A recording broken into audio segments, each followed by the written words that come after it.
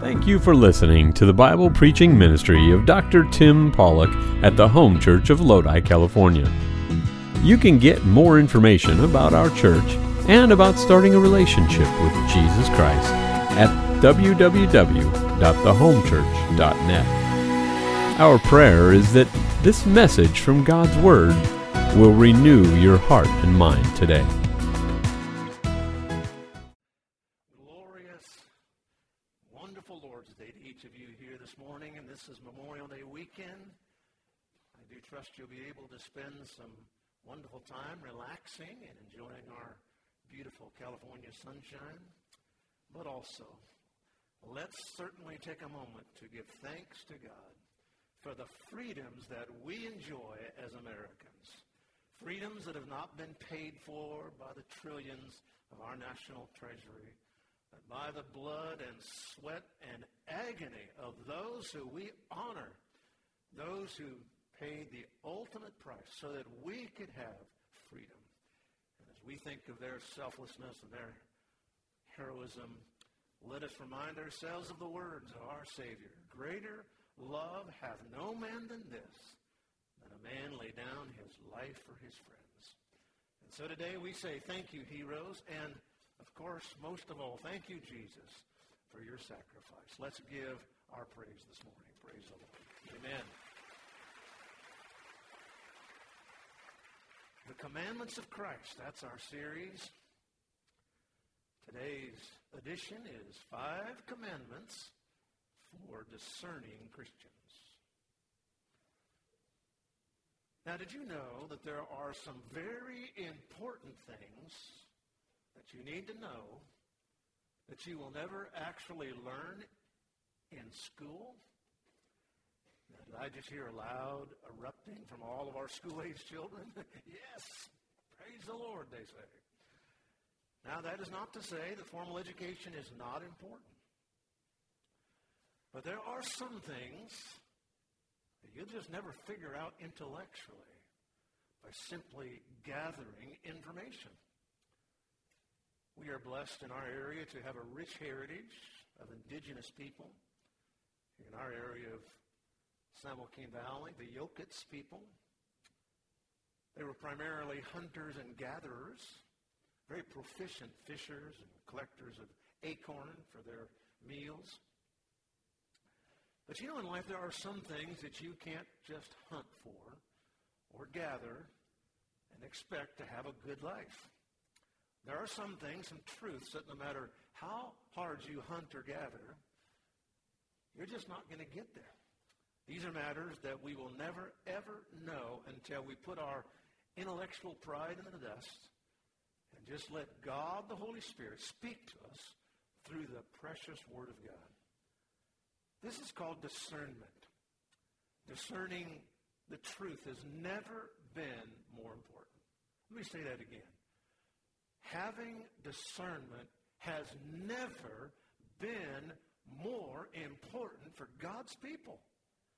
We are living in a day of technological abuse, deep fakes, artificial intelligence on a level in the next months and years that we can't even imagine. Who knows what is true?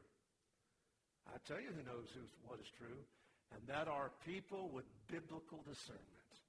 If you have biblical discernment, it's not about just what you read or what education says. You have something. You have discernment. Now today we have the spineless who are afraid of truth. We have some with laziness who accept half-truth. And then, of course, there are many today, sadly, who have so much smugness, and they think they know all truth. But I pray that this morning each of us will have enough humility to ask God, the Holy Spirit, to lead us into a life of discernment. Now, how does one measure true maturity?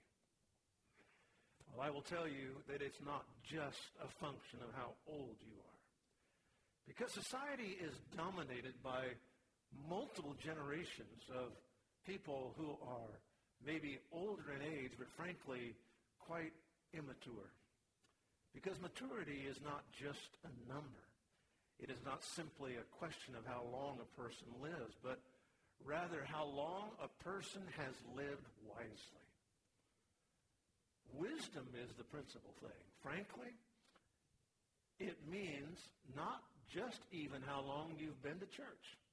Because there are people who've been to church for decades, but frankly, still lack biblical and godly discernment. Things like fickle emotionalism, foolish worldliness, or shallow spirituality seems to characterize the church today. We live in such a deceptive age, and it's getting worse. Friends, we cannot simply go with the flow. There may have been a time in America's history when the moral majority basically lined up with biblical values, but every year we live, that so-called moral majority actually moves to the left of Bible-based values. And I must say, as churches even, in too many cases, our failure to discern has caused incredible confusion between true biblical values and the cultural confusion that's out there. The question then that comes to us today is, how do we develop this culture of true biblical discernment? What needs to happen is that each one in the church, every one of us, individuals, men and women of God, would get a biblical perspective. How do we do that? Well, this morning we're going to give you 5 duties for discernment, or 5 commandments for discerning Christians. Yes, friends, it appears that the world is undercutting the church of God, but with wisdom we can make a difference. It seems there was a barber in a small local town. He'd been the only barber in that town for years. Everybody went to that barber to get their hair cut, and then one day a big hair salon franchise came into town, opened up shop, advertised all haircuts, $3. Slowly, as you might imagine, the barber's business began to dwindle. He just couldn't compete. In a last-ditch effort to save his business, he hired a business consultant. The consultant spent a day poring over his books, asking a lot of questions. At the end of the day, the barber asked the consultant, "So, what do you think? Should I close up? Where do you think I'm at here?" The consultant said, "Well, not yet. I'll be back tomorrow." The next day, the consultant showed up with a huge banner, and he hung it in front of the barber shop. And here's what the banner said: "We fix $3 haircuts." And yes, it may seem like at times the church can't compete with this old slick world. But I'll tell you something this morning. God's ways, they fix $3 haircuts. God does have the answer. And so this morning, I hope you'll listen. And I hope you'll get your steel-toed boots on, because we're going to get a little direct today, a little straightforward. So forgive, I'll give you a little warning up front if you need to get your pacifier out. So, all right, let's pray. Father, thank you. I praise you. Lord.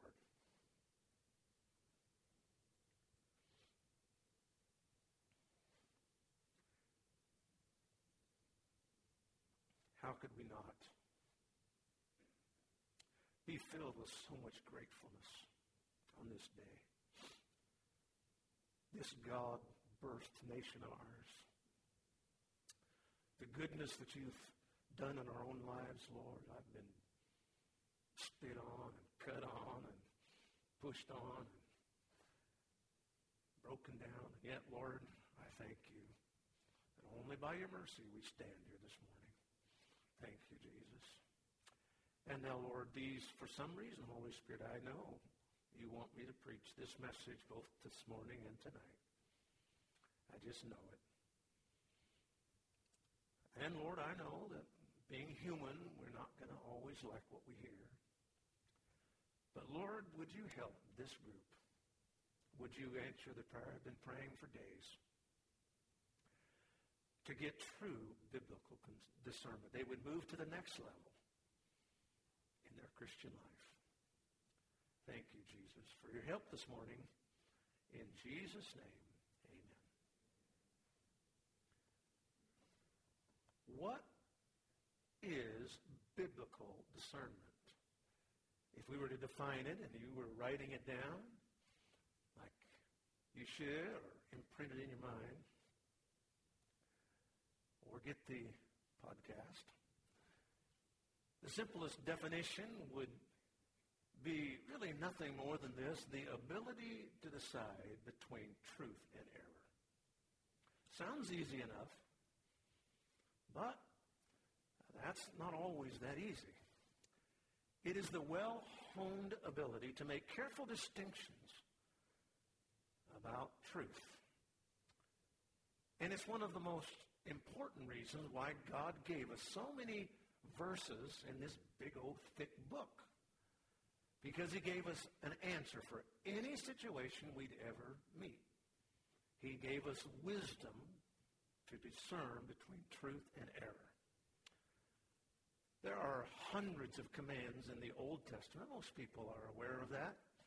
Most people, of course, know the Big Ten, the Ten Commandments, but there are hundreds of wonderful, wonderful commandments. When interpreted correctly and applied wisely, are a gold standard for the Christian life. Many people don't realize, however, that there are many commands in the New Testament. In fact, there are about 900 of them. And that's the commands we're going through in our current series. We're entitled it The Commands of Christ, and that they're in the New Testament, where Christ is front and center.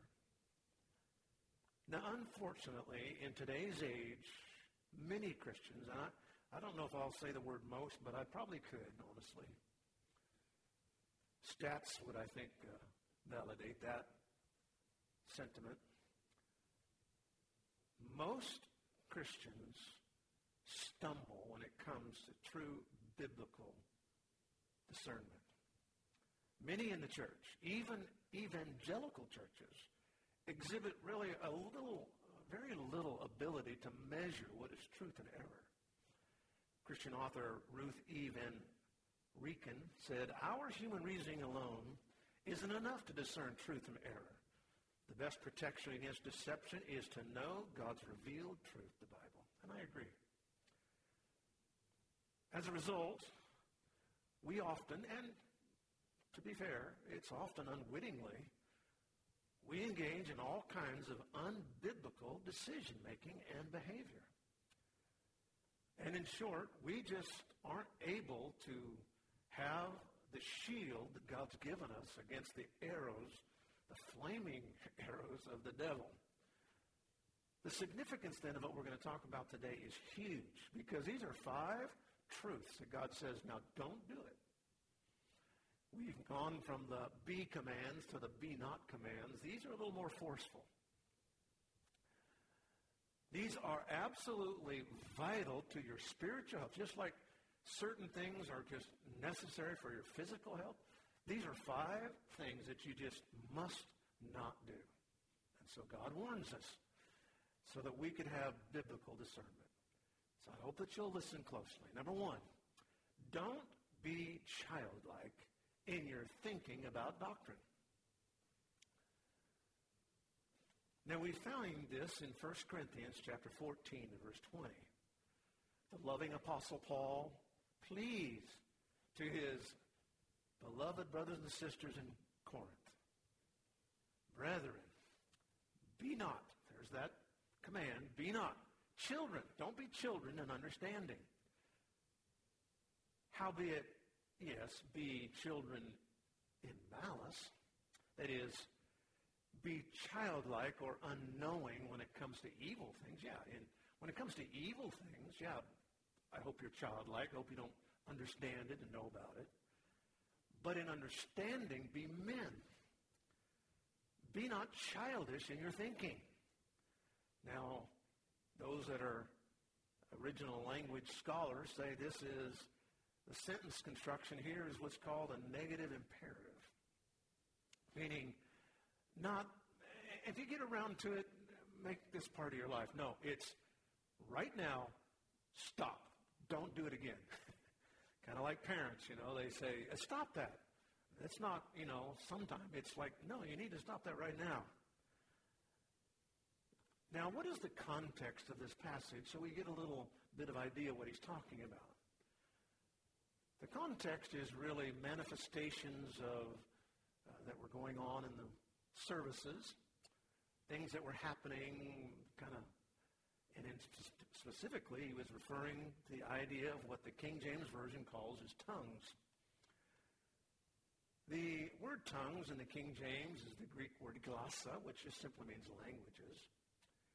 You'd say, what is tongues? Well, just a simple definition without going into a long explanation would be it is simply praising God or witnessing for God in a language you've never learned. That would be the most simple definition. Praising God or witnessing for God in a language you've never learned. It does not mean, when it says unknown, that nobody knows. It just means it's unknown to you, but it's not unknown to others. You'd say, well, how do you come up with that definition? Well, it's very clear. There were 3 times in the book of Acts when they spoke in tongues, languages. Acts 2, Acts 10, and Acts 19. Here's one of them, Acts chapter 2, verse 8. And here is clear evidence that they heard in their own language.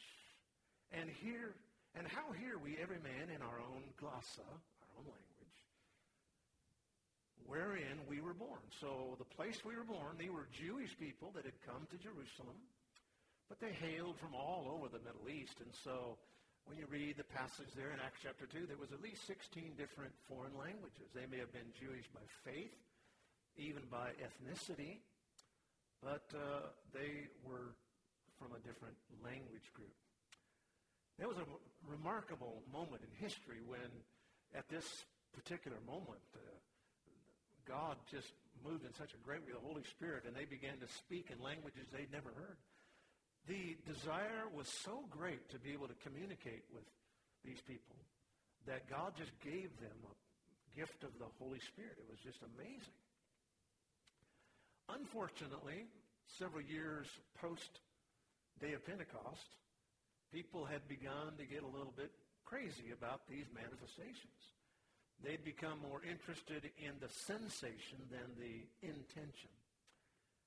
They were failing in what has really been a problem, and especially even in the church today, and that is of religious emotionalism. Now, I am not referring to emotion. I mean, where would we humans be if we never had any wonderful emotion? We'd be like Mr. Spock on that old Star Trek. You remember him? I mean, his dog died or whatever. Quite illogical, he said. Frankly, some of you are here today, and you can hear a wonderful worship song or truth, and you get so blessed, and yet nobody around you would ever know it. Because you sit there like a Baptist cadaver or something. I mean, I don't know. I don't get it. Emotion is not bad. God created us in His image. And the Bible's clear. God has love. He has joy. He has happiness. Yes, He has anger and disappointment. But sometimes our emotions are not grounded in truth. They are false emotions. They're based on false premises. And that's really what the apostle was cautioning here. He was saying, don't be swept away into religious emotionalism. For example, some people determine what church is good for them by their feelings, just how I feel about it. Wow, that is such a childish way to choose a church. I mean, just be honest with you. That's so short-sighted. We have a tendency, some really like something exciting. They want something that really gets them going. Others, they want quiet and contemplative, candles and cantatas. But using our emotions to choose a church is just a very, very ineffective way. And that's what Paul is cautioning about here. He is saying, do not just make decisions on how you feel. I mean, if that's the case, you may wake up on a Sunday and say, I don't know, I'm just not feeling church today. It really It doesn't matter in my spirit whether I'm feeling it or not. We are doing it by what God says is the right thing to do. Our emotions can betray us. For example, we can be all worried emotionally. I mean, I'm so upset. I'm just so... Come to find out, nothing was wrong or nothing, it was just silly. And all along, God has been saying, have faith in God, have faith in God. Had we followed God's word instead of our emotions, we would have not given in to emotionalism. Emotions are subjective. They are relative to each person's sex, their age, their physical condition. I mean, for me, I know when I get feeling bad, I can watch something on TV. I mean, it can just be a little dog playing with his puppy or something. I'm like, I just can't believe it.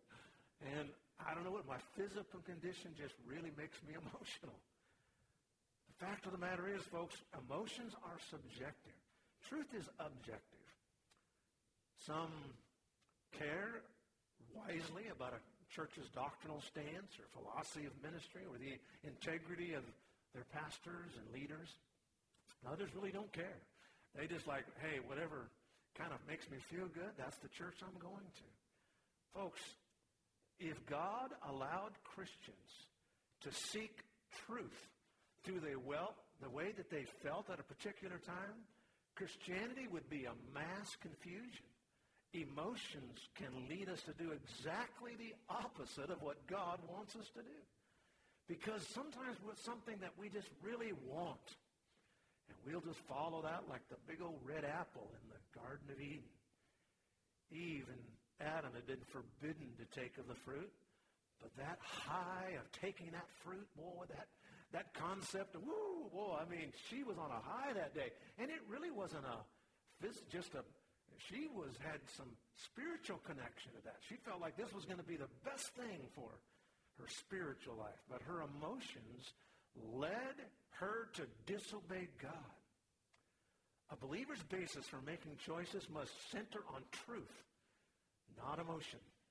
Notice what he says back in this verse. He says, but in understanding be men, or in doctrine be men. The word men there is actually the Greek word teleos, which means adults or completed, mature person.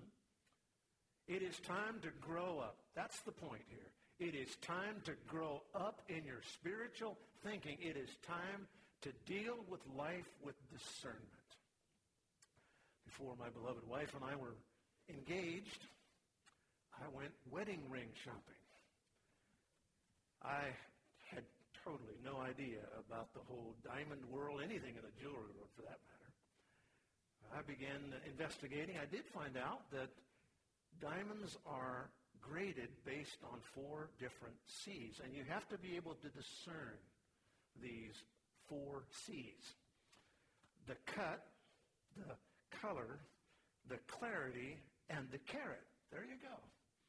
To get a good diamond, you have to look at those 4 things. After I was done purchasing, I added a 5th C. Cost is the 5th C I would add for sure. You heard about the guy who bought his wife a beautiful diamond ring, right? A friend of his said, I thought she wanted one of those sporty 4-wheel drive vehicles. She did. But where am I going to find a fake Jeep? I mean, you know what I mean? All right, number 2. The second commandment for discernment is don't be seduced by unacceptable friendships. 1 Corinthians 15:33. Now God warns there are going to be people that are going to come into your life. They just do. They come into your life. You don't even ask them always, but they just do. And they will be faith deniers. They will be Bible deniers. But strangely, they will be attractive to you.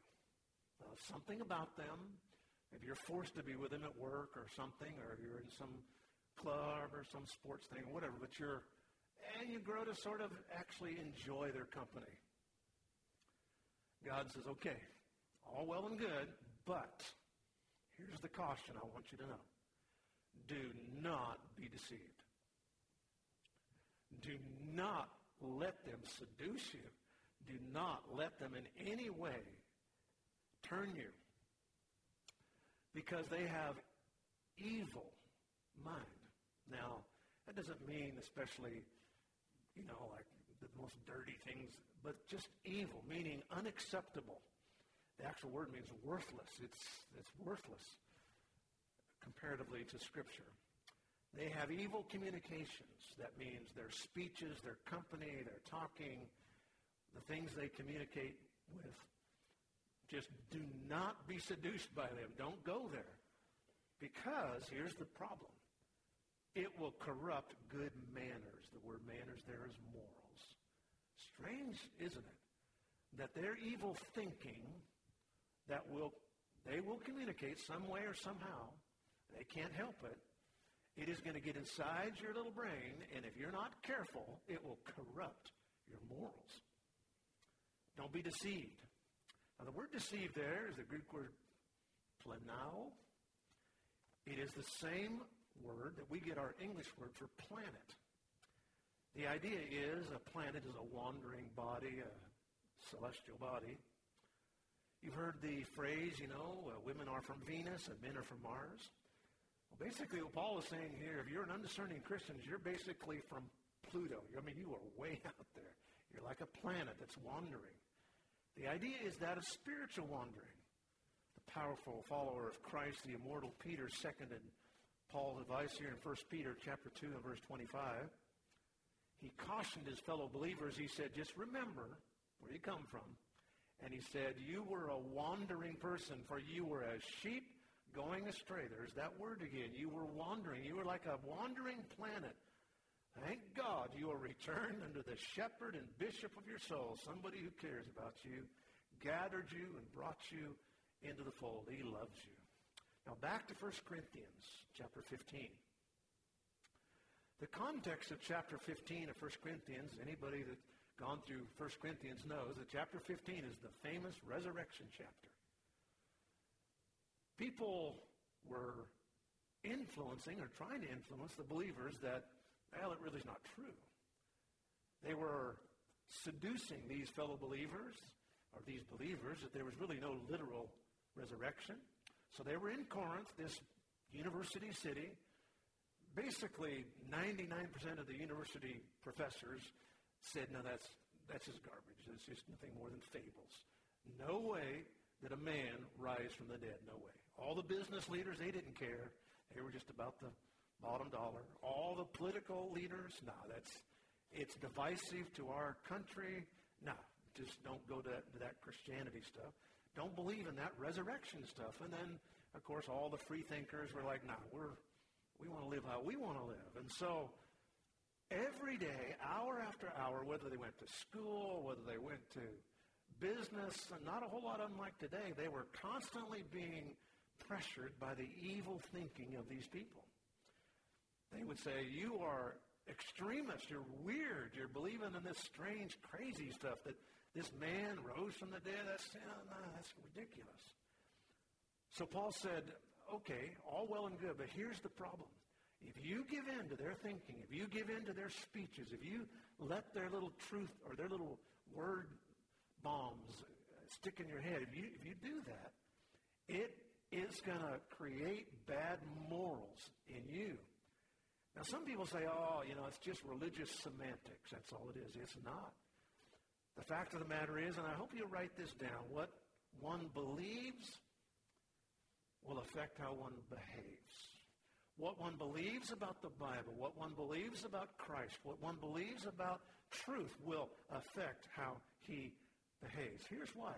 Because if there's no resurrection, if there's no afterlife, if there's nothing beyond, then hedonism is the way to go. Eat, drink, and be merry, And that philosophy can only corrupt good morals. It will mess up your marriage. It will mess up your family. It will mess up your health. It will mess up everything. That kind of giving into that kind of philosophy. And that's what we have today in America. This eat, drink, and be merry. Do whatever you feel because we're only living for a while. You'd say, well, what is God calling us to do? Is he calling us just to stay away from them? No. Yes, we should interact with them. Evangelization is far different from assimilation. He's just saying don't get sucked into the collective, as it were. Is that possible? Yes, very possible. We can embrace people without embracing their thinking. Here's what Paul said in 1 Corinthians. Chapter 5, I think is it 2 Corinthians? 1 Corinthians, 2 Corinthians, 1 Corinthians. Here we go. I wrote unto you in an epistle not to company with fornicators.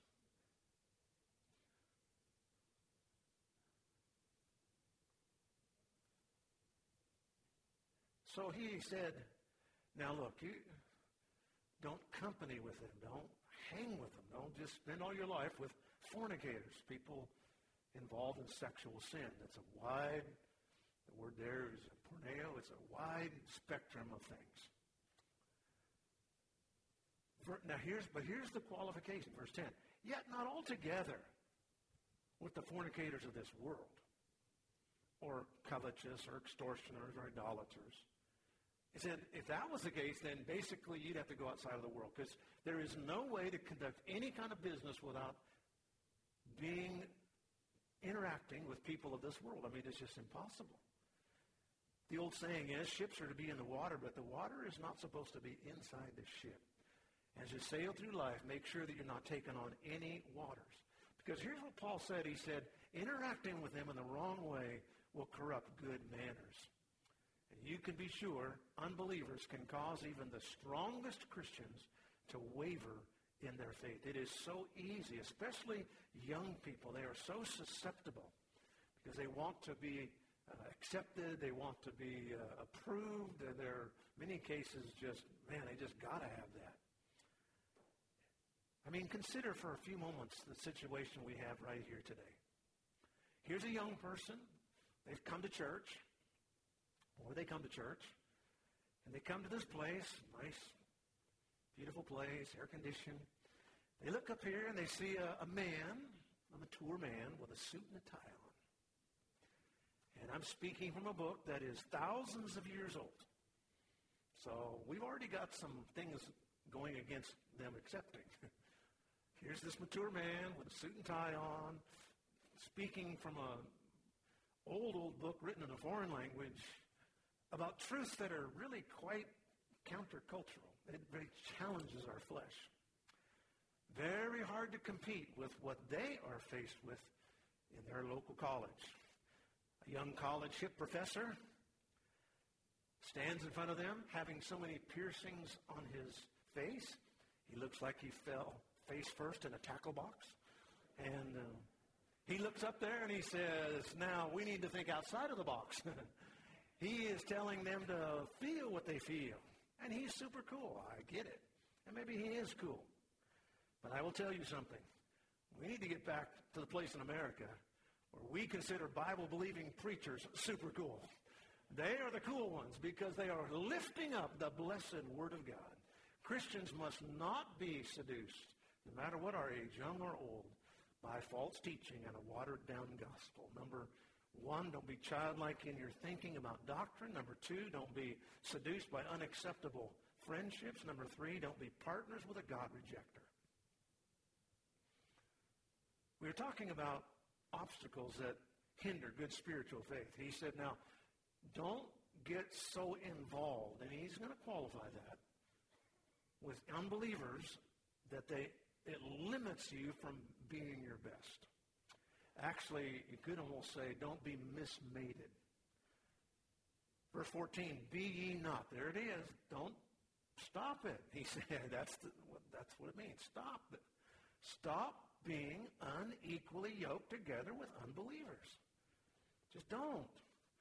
For what fellowship hath righteousness with unrighteousness, and communion hath light with darkness, verse 15, and what concord hath Christ with Belial? Or what part hath he that believeth, referring to Satan, he that believeth with an infidel? It's a metaphor here used based on Moses' practical and ceremonial imperative in Deuteronomy 22, verse 10. Thou shalt not plow with an ox and an ass together. Now, I know people love to make fun of the Old Testament ceremonial laws, but there was a reason for this.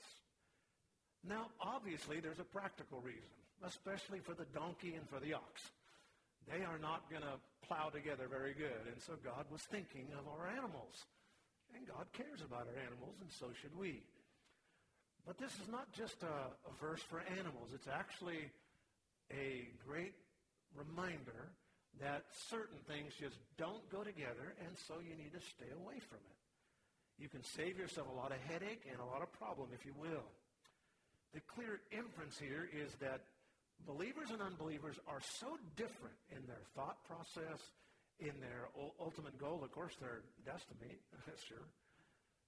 And you say, well, what level of interaction is God speaking about?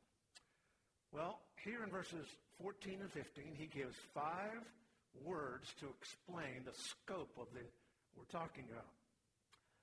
Because many people wonder, what does it mean to be yoked together? Well, let's go through these words. He explains them a little more. Number 1 is yoked. Verse 14, he said, don't be yoked together with them. A yoke is pushing together, and a plow together. There's a binding there. I think marital and business partnerships would probably be the most things he was referring to. But let me hasten to say here, God is not saying that you should divorce your God-denying husband or wife. That's not what he's saying. He's saying, before it ever happens, just stay clear from that. Then there's the word fellowship in verse 14. Don't fellowship with them. I would suggest that this would mean compromised religious connections. There can be no fellowship. 2 fellows in the same ship. There can be nobody going in the same direction if you don't have a unanimity of mind. Number 3 there is communion, verse 14, close friendship. Do you have communion or close friendship with God-denying people? Look, if someone denies Scripture, you just really couldn't call them a close friend. I mean, that would be a violation of Scripture. It doesn't mean you shouldn't be a friend or love them, but a close friend? And then verse 15, Concord is the King James word. People who work together in unethical or illegal or unbiblical endeavors, they work together in unison when God says, no, you can't really do that if you're a believer. And then finally, number 5, don't have a part with them. Meaning, in my mind, don't in any way have anything to do with it. I won't endorse or enable sin in any way, shape, or form. I will love them, I'll talk to them, but in no way, shape, or form will I help that sin.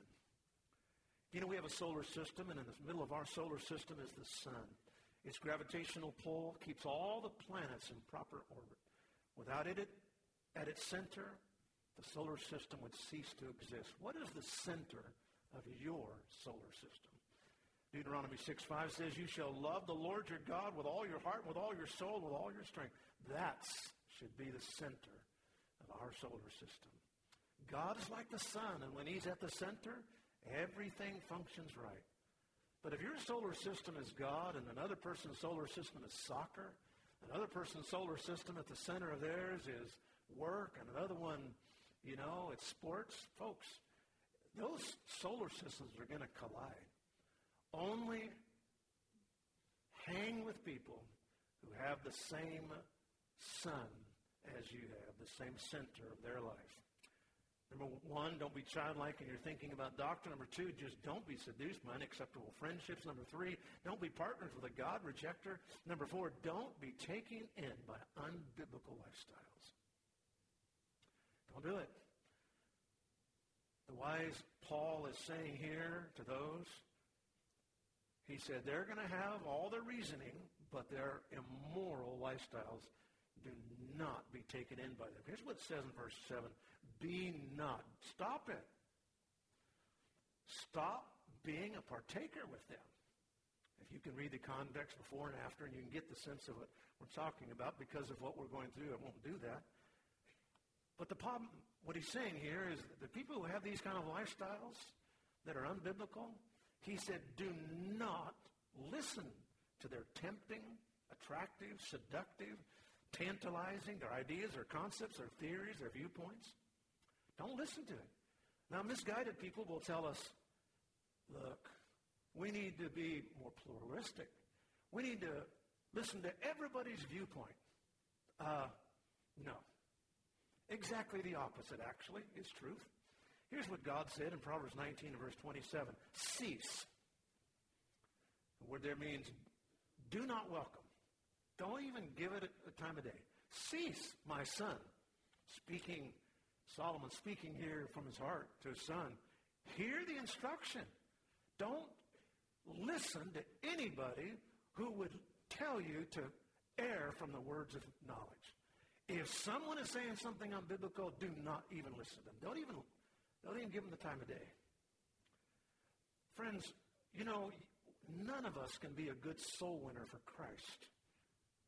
You cannot have a good gospel conversation if you let them control the conversation.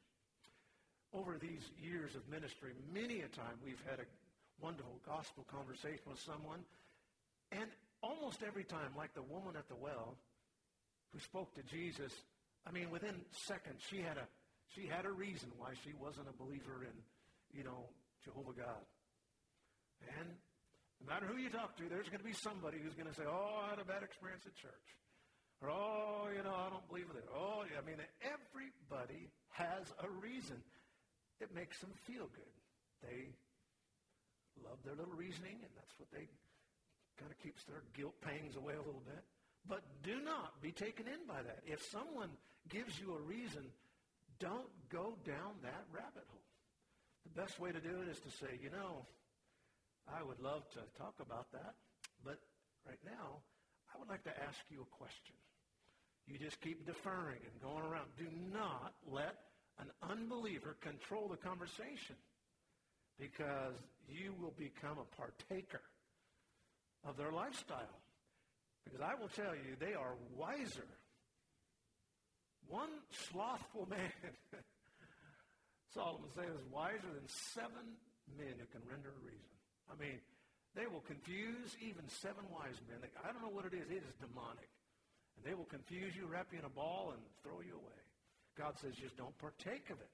I think we partake of it, number one, if we live their lifestyle. Number two, I think we partake of it if we encourage their sin in any way. Now, I am not saying we should be unloving to anybody. Everybody deserves our love and our kindness. Let me say that again. Everybody deserves our love and our kindness. Even the enemies of the gospel. Jesus said, give them a cup of cold water in Jesus' name. But I will not be disloyal to my Savior in no way, shape, or form. I will love you. I'll give you a cup of cold water, but do not ask me to be disloyal to what I know the Bible teaches. I will go as far as I can. Do not be childlike. Do not be seduced. Do not be partners. Do not be taken in. And then finally this morning, do not be misled by all the isms in the world. Just stop it. Folks, and if there's a truth that needs to be on the forefront of the evangelical church, it's this one. Be not carried away with divers and strange doctrines. Stop it. Stop listening to it. Stop investigating on the internet and all this stuff. Stop it. Don't go there. You are not smart enough. I'm not smart enough to figure out all their ins and outs. There are certain people that can. Pastor Mike can. I can't. You can't. Do not be carried about with divers and strange doctrines. It is a good thing that your heart be established with grace. You don't need trash. Grace is what you need. Not with meat. Who cares about what meat you eat, what meat you don't eat, when you can eat it, on this Friday, fish on Friday, all that stuff. Come on. What a bunch of hooey. Which, that's in the Greek, which have not profited them. What kind of a little beanie you put on your head, what kind of a hijab you put on, how long, how big, what color, oh my goodness, how ridiculous. It is not good, he said. Your heart won't be established. That won't help your heart. It won't help your marriage. It won't help anything. Nobody gets profited from that, especially when you give yourself to these divers and strange doctrine. Don't be carried about. Interesting phrase. It is the word to be swept along with a river. And it is a river out there. It is a river. There are thousands of denominations and religions. It is a river, and it is sweeping people, and especially young people. They're being swept off into secularism and every kind of a crazy thing. They're very worried this year, and here in our part of California, because of all the snow melt, that people are going to be swept away. I've already read about several sad that have lost their life in the American River. Do not be swept away. If you put your foot in that stream, I mean, it is so cold, it is so brisk, it is so swift, you'll be swept under. Tie yourself to the dock, man. And tie yourself to the church. Don't get in that wicked river. It is going to sweep you downstream. It is diverse. Interesting word. It is actually the word for looking at a mosaic or looking at marble and all the little beautiful veins that make it so beautiful that you like on your kitchen cabinets and on your floors. I mean, it's just multifaceted. He said, it may look pretty, but he said, it's not going to be good for your spiritual walk. It is too many-colored. It's a mosaic. And we're not talking about people of different backgrounds or languages or countries. That's not what we're talking about. We're talking about doctrine here, strange doctrine that comes out of that.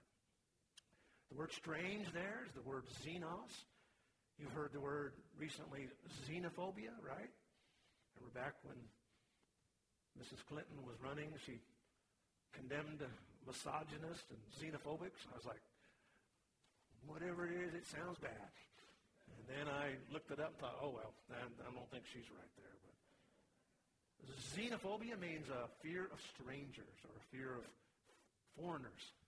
Actually, the word means foreign. He said, whoever the writer of the human author of Hebrews said, look, do not allow all this foreign garbage to take like a sewer, like a stream, sweep away your mind, your wife, your children. Don't do it.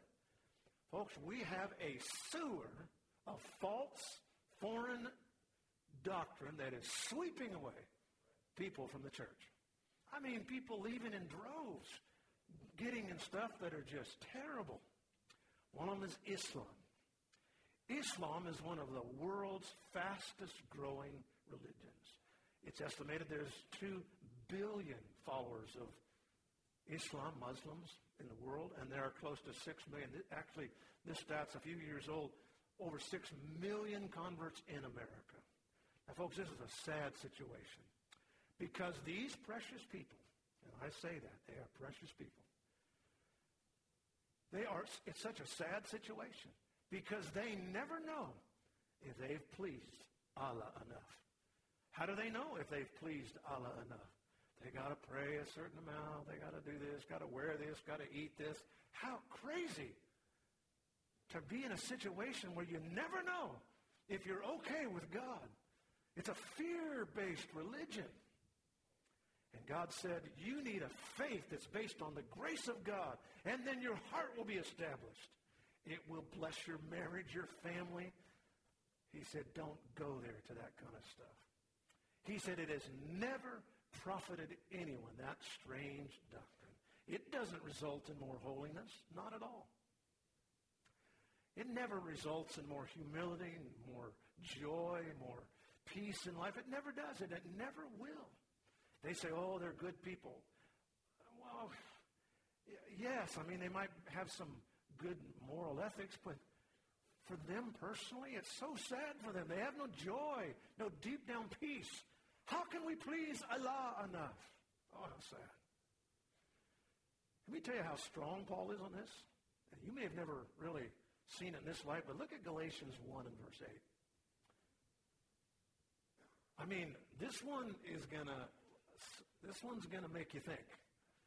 Galatians chapter 1, verse 8, he's been talking about another gospel. Another gospel. Anything other than the death, burial, and resurrection of our Savior, Jesus Christ, the God-man. Here's what he said, verse 8. But though we, now he said, if someday I come back here and I start telling you to worship Allah, he said, I want you just to turn around and walk out. Just walk out. Don't even give me the time of day. And I'm going to tell you, he's even going to get a little more effort than that. He said then, number two, if an angel comes from heaven. Okay. So, if an angel walks into the building, he's got his angelic passport validated. He's really from it. Paul didn't say, if one seems like an angel. He said, if an angel actually came. If an actual angel was given the power to speak, which they have in Scripture several times, if they did, and he stood up here, and it was validated, he came from heaven. He was an angel. But if he preaches another gospel, don't listen to him. What? Wow. Any other gospel than that which we have preached unto you. We didn't just share it with you and say, take your time to think about it. No, we preached it. The word is proclaim. We proclaimed it. It's not if it's okay. No, it's you either get saved or not. That's the issue. If an angel comes here and says, you should start worshiping Muhammad, he said, let them be accursed. And you can't get any worse inflection than that. Let him be accursed. Are you sure this morning, brothers and sisters, ladies and gentlemen, are you sure what you believe? Are you sure whom you believe? One man asked a woman, he said, what do you believe? She said, well, I believe what my church believes. So then, what does your church believe? Well, my church believes what I believe. Well, what do you and your church believe then? Oh, we believe alike. And there you go. That's just about what we hear anymore. Many, many people have no idea what the gospel of Jesus Christ is. Now, I issue a caution here. I know, and there'll be some people that might take offense to my boldness here this morning. To all that pastor, he's kind of narrow-minded. Well, frankly, folks, I would want my pastor to be a narrow-minded, Bible-believing person. I want my doctor to be narrow-minded. Amen? Amen. Don't you want your doctor to be narrow-minded? I mean, you don't want him to say, I don't know, your liver, your stomach, your appendix, I don't know. We're just going to get inside, take something out. I know. I want you to know before you get in there, okay? No diving in. When you get on an airplane, do you want a narrow-minded pilot? Look, I want to go where we're going. And when you get there, I don't want you just land in some field. I want you right on the runway. My banker, I want him narrow-minded. Yeah, I want all my money, and I want it taken care of. Isn't it amazing, though, when it comes to faith, when it deals with our eternal soul, our destiny forever, somebody says, whatever floats your boat. Now, folks, let me just give it as clean and as simple as it gets in the next few moments. Listen closely. The way to have your name written in the Lamb's Book of Life is to repent. So what is repentance? I know it's a word that's not used today. It's even strange enough, not even used in the church. Crazy. But repentance just means to have a change of mind. It means to change and that's a simple definition, but it is a change of mind about sin, about all the junk, all the beliefs of the world. That's it, I'm done. At the same sense, it's a change of mind about Jesus. It's a turning your back on the world, and it's a turning face forward to Jesus. It's just simply saying, yes. Yes. In my hand, no price I bring. Simply to thy cross I cling. Jesus, friend, is not the best way to heaven. He is the only way. Peter said it, neither is there salvation in any other. There is none other name given under heaven, given among men, whereby or how you can be saved. Our heads are bowed this morning. We hope you enjoyed listening to the preaching and teaching from God's Word today. You can get more information about our church and about starting a relationship with Jesus Christ at www.thehomechurch.net. From all of us here at the Home Church in Lodi, California, thank you for joining us.